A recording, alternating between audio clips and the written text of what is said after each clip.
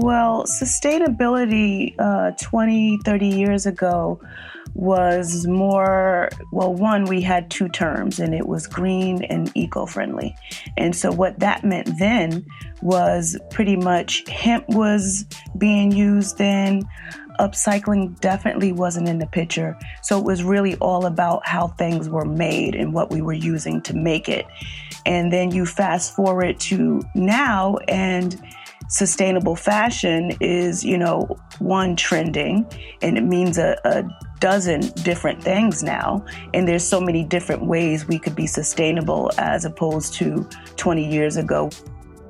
Hi, I'm Michelle McMurray Heath, and you are listening to I Am Bio.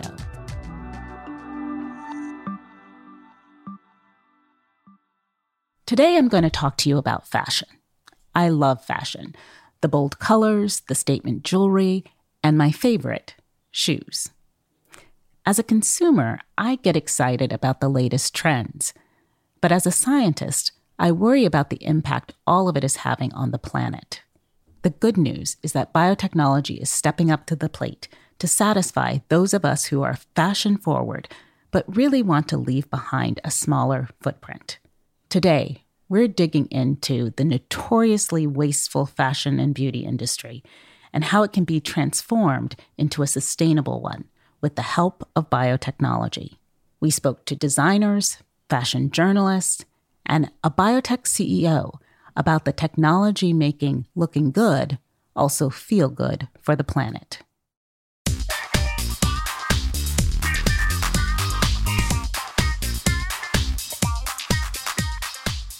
Bridget Artis is a sustainable vintage fashion designer and a professor at the Fashion Institute of Technology.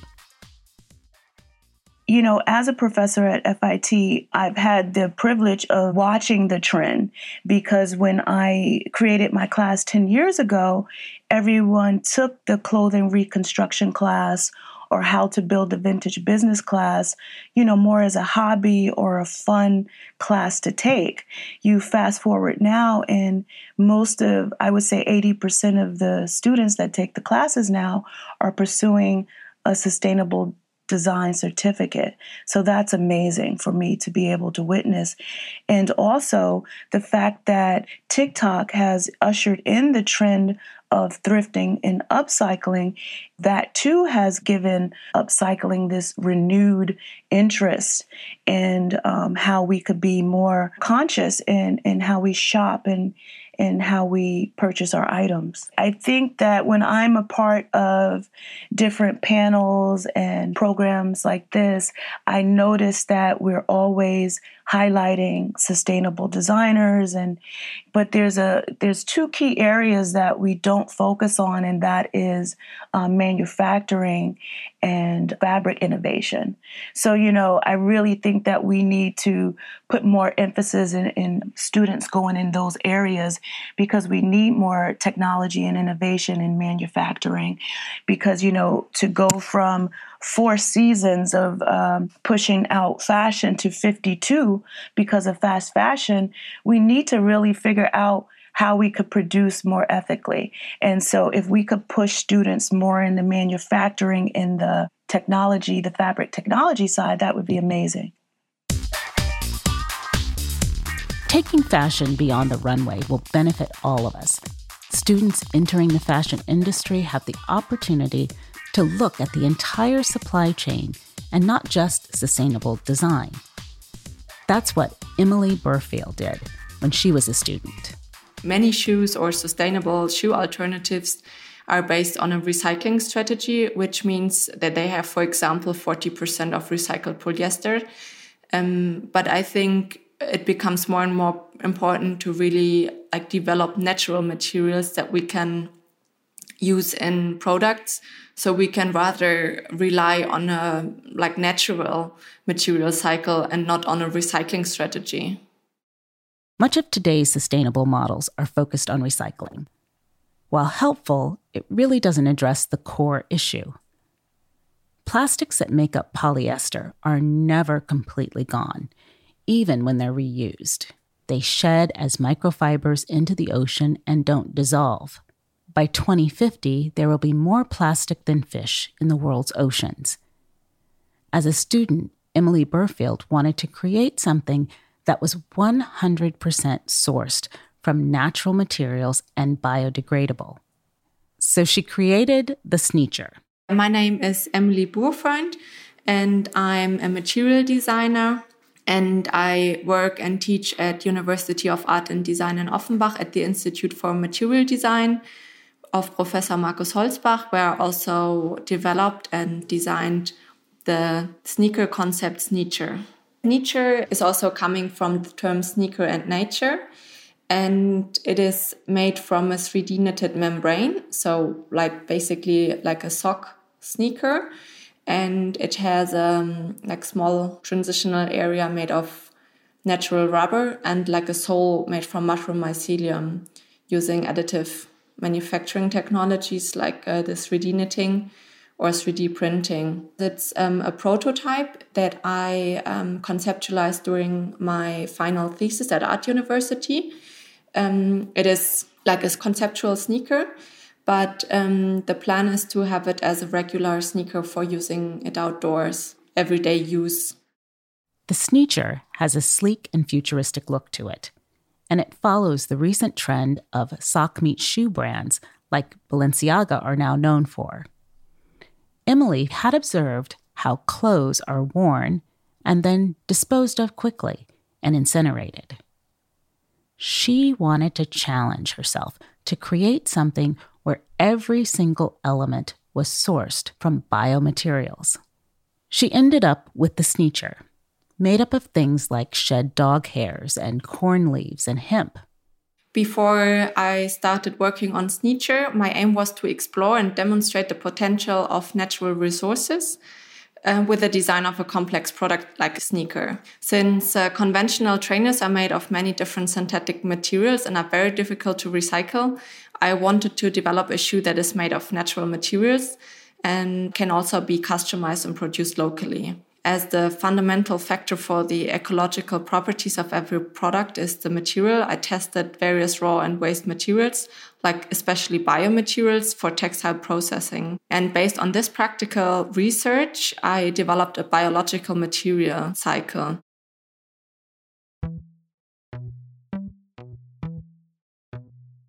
At LanzaTech, we believe that everything we use in our daily lives will someday come from recycled carbon emissions, whether that be carbon emissions at an industrial facility or solid waste like municipal solid waste or biomass after gasification. Meet Jennifer Holmgren, CEO of LanzaTech, a company developing innovative technologies that turn greenhouse gases into ethanol, which we know can be used for a number of things. And as it turns out, it's an important component in many beauty products. We spoke with Jennifer about an exciting new announcement. So we really believe the future is about reusing waste resources, giving carbon a second chance at life, which then keeps fossil carbon in the ground. It really is about climate equity, bending the carbon curve, and making sure that people can still access the things they access today, but at a much lower carbon footprint. So tell us a little bit about this recently announced partnership with Coty and the technology behind those new products.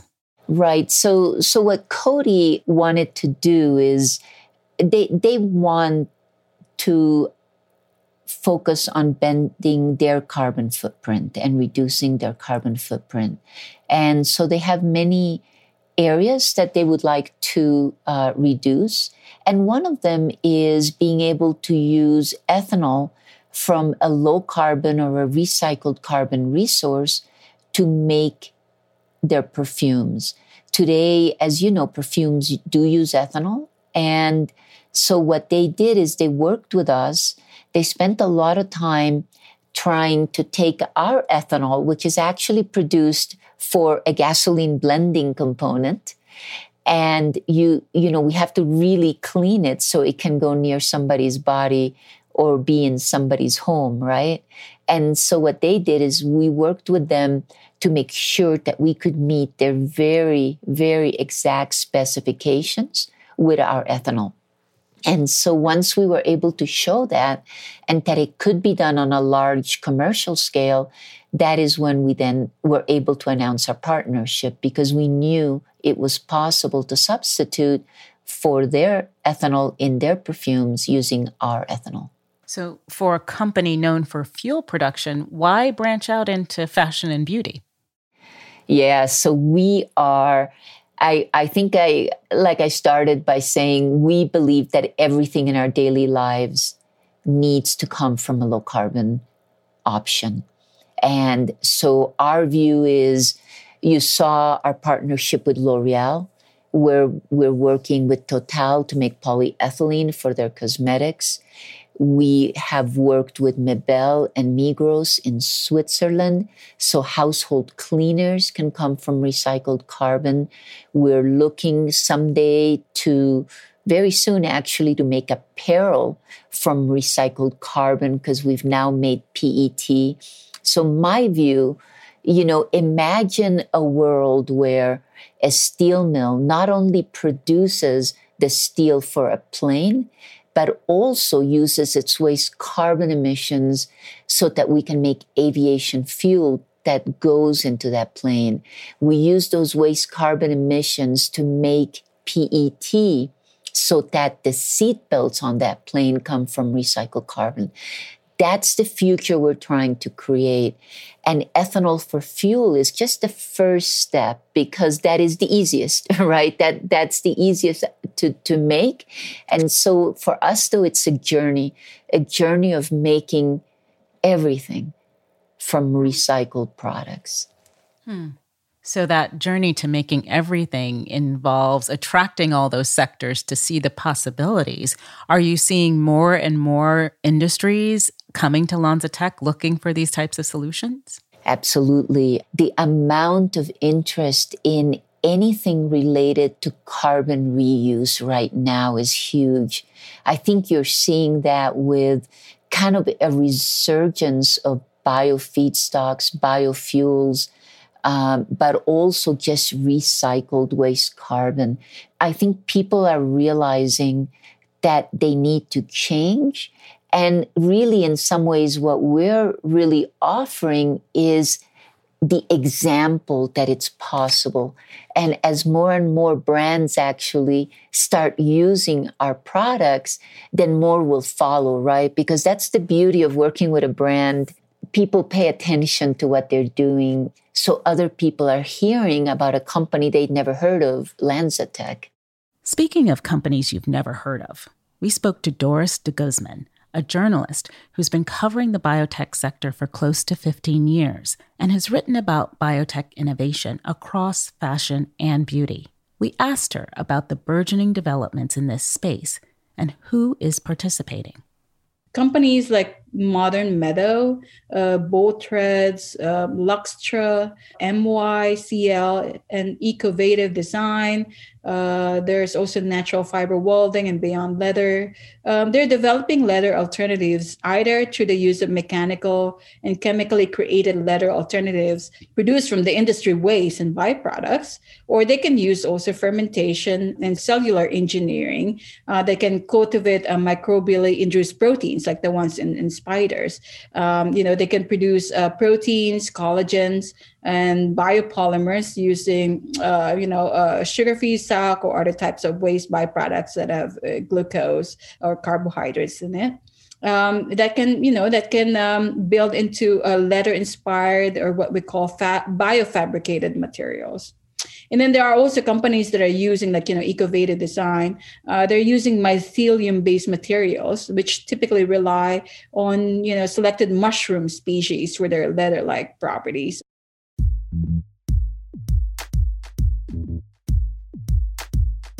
Hopefully, in the future, we'll have a more circular type of economy in the fashion industry where, you can use plant-based materials, minimize, the use of the fossil base to lower your carbon footprint. And in the end, have to recycle these type of products to produce different types of raw materials again. And Alondra Espinosa agrees. Alondra Espinosa is the head of content at Luxators Magazine, a Berlin-based publication focused on conscientious consumers. I have seen how designers are continuously implementing biotechnology in their designs, and I believe that this is going to be the future of the fashion, because biotechnologies are providing tools and processes that alleviate sourcing and manufacturing chemical footprint whilst eliminating waste. So it seems that biotechnology in general is not only going to be the future for fashion, it's going to be the future for our entire lives, because it's offering us the potential to take control of the entire life cycle and to control how we want to produce and manufacture and to apply directly these tools in the final products. Alejandra revealed a fascinating angle on the possible unknown consequences of overconsumption, even if we have biotech tools at our disposal. So, on the one hand, we want to continue producing and consuming, and we want to also be environmentally aware.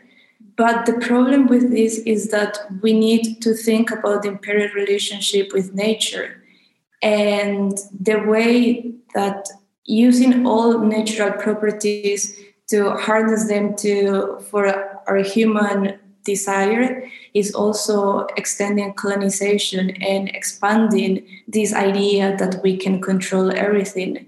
And this is something that the moral complexities and the ethical complexities added in this topic are still not quite valued or assessed yet, because it's so new. I mean, the use of biotechnologies in fashion started less than 2 decades ago.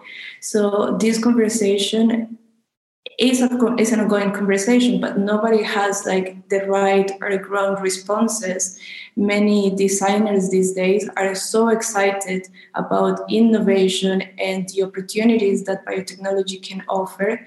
But on the other hand, such questions are not yet addressed in such a proper way. And this is also because so far what we produce with biotechnology these days is not yet mass produced. So that means that we don't know yet what are the impacts.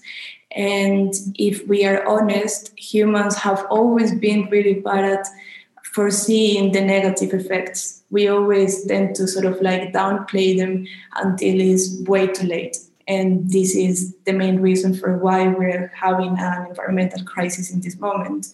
And this is why it's also important that as we continue to create solutions to the way we produce and consume, we also need to understand that there are other sides that will eventually bring us other problems.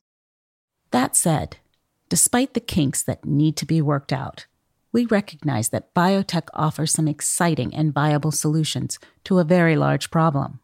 Well, at the moment, biotechnology in fashion is only being taken care of a few companies, but I believe this is going to expand and is going to become much more attractive for most designers. It is said that biotechnology or biology is going to become a tool for designers in the near future. And although biotechnology is not really part of traditional fashion or design, it really promises to alleviate our problem of waste and manufacturing in the fashion industry. So I don't know how much appealing it is for all designers, but I do think that this is definitely going to be very attractive for most of them, especially considering that for emerging designers nowadays, they need and want to be sustainable. It's not anymore an option, not being sustainable or not addressing sustainable practices is already old-fashioned. And I think that at this point, all emerging designers are intending to be as sustainable as possible, and biotechnology is one of those tools in this moment that allow designers to create more sustainable practices. Given everything we know about the state of production and consumerism, I asked Jennifer Holmgren, how can we encourage more companies to buy into environmentally friendly technology? What you will find, Michelle, is it's very hard to compete with an incumbent, right? When you're doing a new technology, you have to scale it and then replicate it. And as you replicate it, it comes down the cost curve. This is exactly what happened with solar, right? In 1975, what costs 20 cents today used to cost $100. The same thing with our phone, right? Imagine what we've done with computers and supercomputing. I mean, we literally have a tiny little device we put in our pockets, and it used to take up a room and cost I don't know how much. So I think it's really important for new technologies to have a seat at the table. And initially that means paying more. And so governments can help. Incentives that help drive to carbon reduction by adding a differential price at the beginning.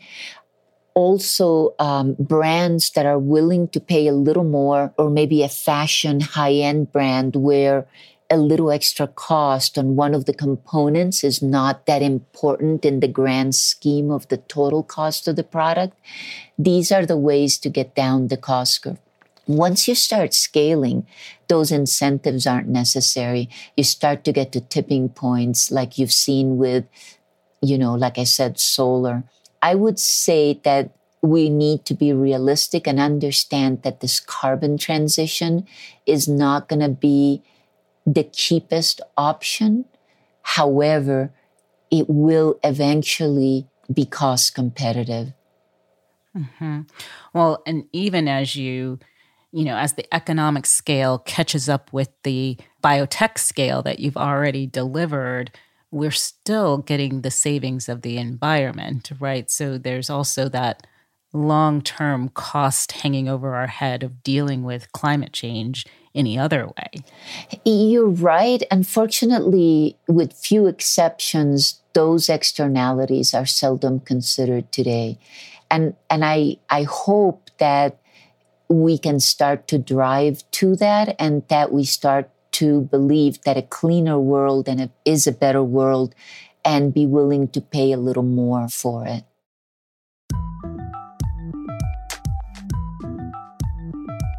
Shortly after our interview with Jennifer, Unilever announced that they are partnering with LanzaTech to develop laundry detergent made from carbon emissions. So now, biotech fashion can be biotech clean. As a fashion maven, I know I'm willing to pay a little more and buy a little less often if it means our consumer dollars are demanding more sustainability. And I'm excited about the ingenuity of biotechnology and how it will help transform the way we produce and consume fashion. I want to thank all of our guests that joined us on today's episode. On the next episode, we will speak with experts about the lack of representation in clinical trials and how the industry is committed to change that. Make sure to subscribe, rate, and/or review. Be sure to follow us on Twitter, Facebook, and LinkedIn at IamBiotech, and subscribe to Good Day Bio at bio.org/goodday. This episode was developed by executive producer Teresa Brady and producers Connor McCoy, Cornelia Poku, and Marilyn Sawyer. It was engineered and mixed by Jess Fenton, and the theme music was provided by Luke Smith and Sam Brady.